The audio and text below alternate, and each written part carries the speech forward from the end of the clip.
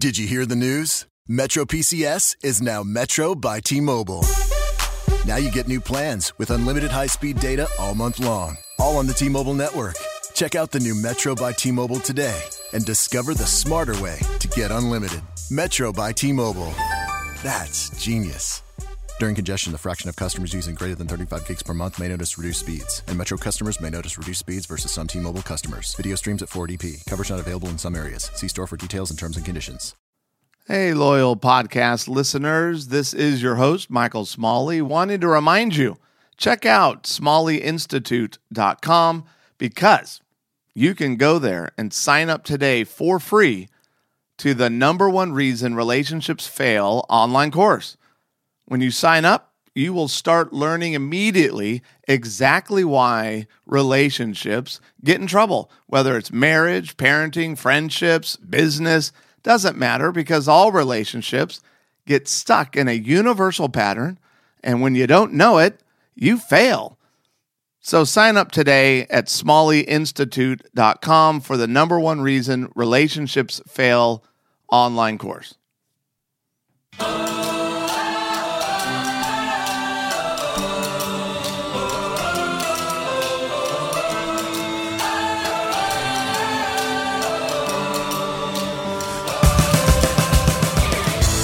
Welcome to another episode of Smalley Marriage Radio. This is Michael Smalley, and I am on day 4, part 1, the critical importance of intimacy with Jesus.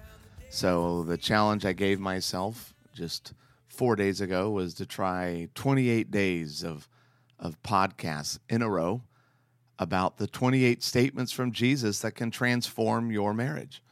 And day 4 is a big one because you got to hold on for dear life. We're going to talk today about what it means to abide in Christ. The verse is John 8:31, which says, Jesus said to the people who believed in him, "You are truly my disciples if you remain faithful to my teachings, and you will know the truth, and the truth will set you free." Ah, freedom. What does it mean to abide in Jesus? And why is this of critical importance to intimacy with Jesus?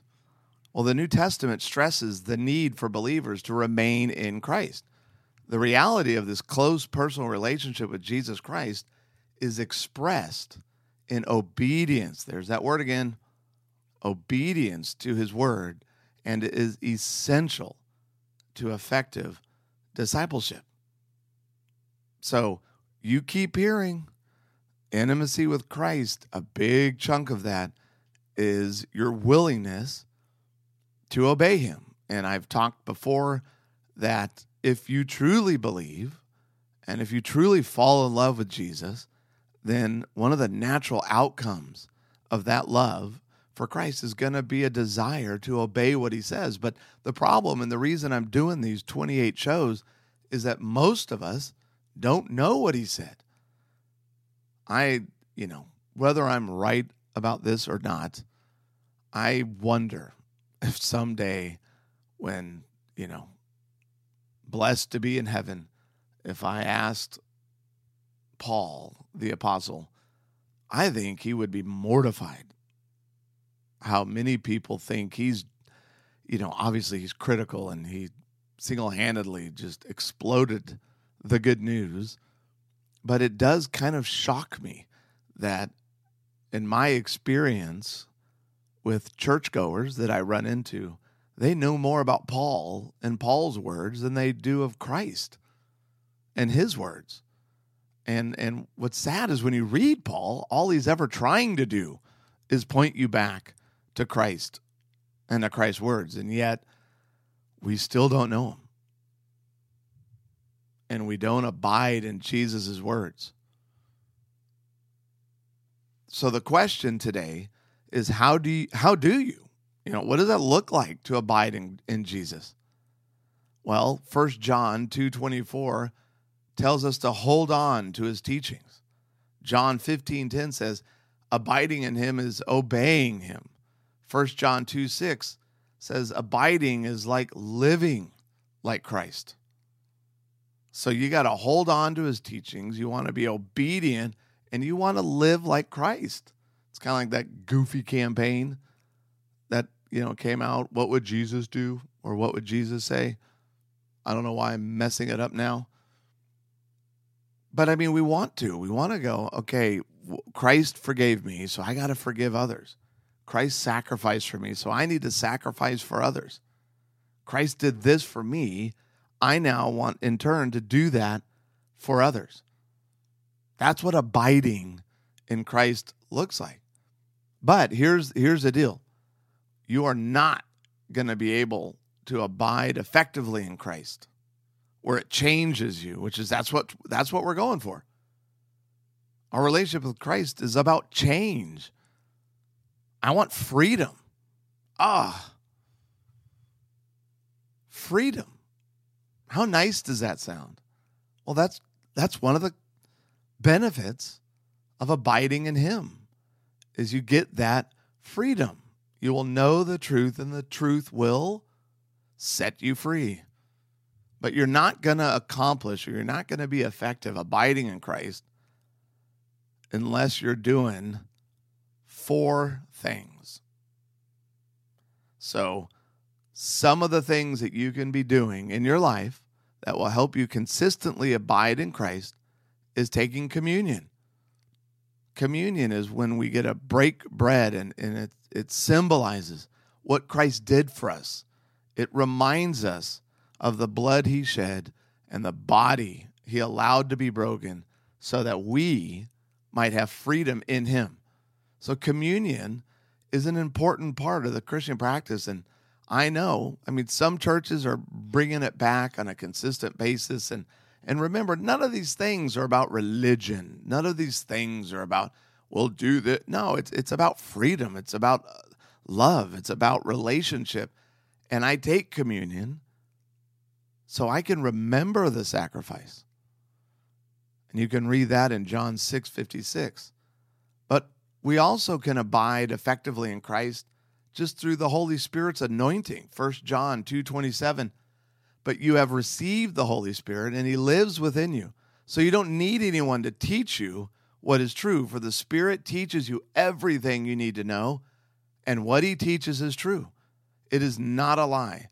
So just as he has taught you, remain in fellowship with Christ. So the Holy Spirit's anointing is one of those ways.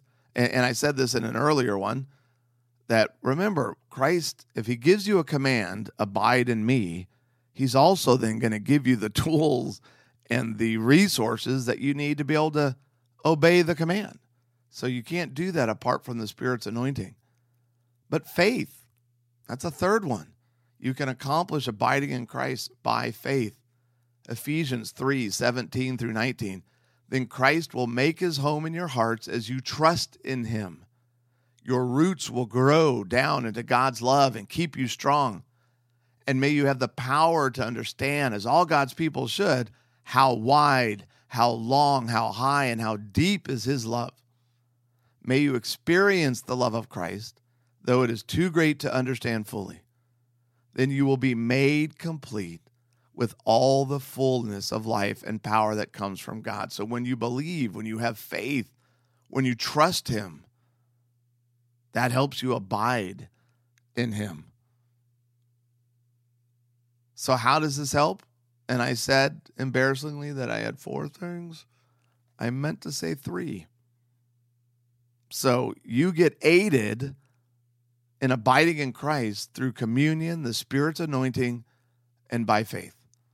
And what does all this mean for your relationship? Here's that word again, fruitfulness. John 15:4 and 5, in essence, is the picture of bearing fruit. That may cover many aspects of Christian life, but it includes that of developing Christian character, effective Christian service and mission. These result not from human effort, but from abiding in Christ. You need the fruits of the Spirit, and an important way of the fruits of the Spirit being developed in you is simply abiding in him. But when you abide in him, it's not just fruitfulness, it leads to answered prayer. And you can read that in John 15:16. And if you're panicked by the speed of which I'm going through these, all these notes are at smalleyinstitute.com for this podcast page for this episode, right? Which is hold on for dear life. But answered prayer is one of those results of abiding in Christ. And you can read that in John 15:16. Abiding in Christ leads to freedom from persistent sin. 1 John 3:6-9. Abiding in Christ leads to a relationship with God. John 14:23. Abiding in Christ leads to confidence in the last day. 1 John 2:28. I'm going to end with this quote. And it's from Andrew Murray. And he said this about abiding in Christ. It is only into the thirst of an empty soul that streams of living waters flow. Ever thirsting is the secret of never thirsting.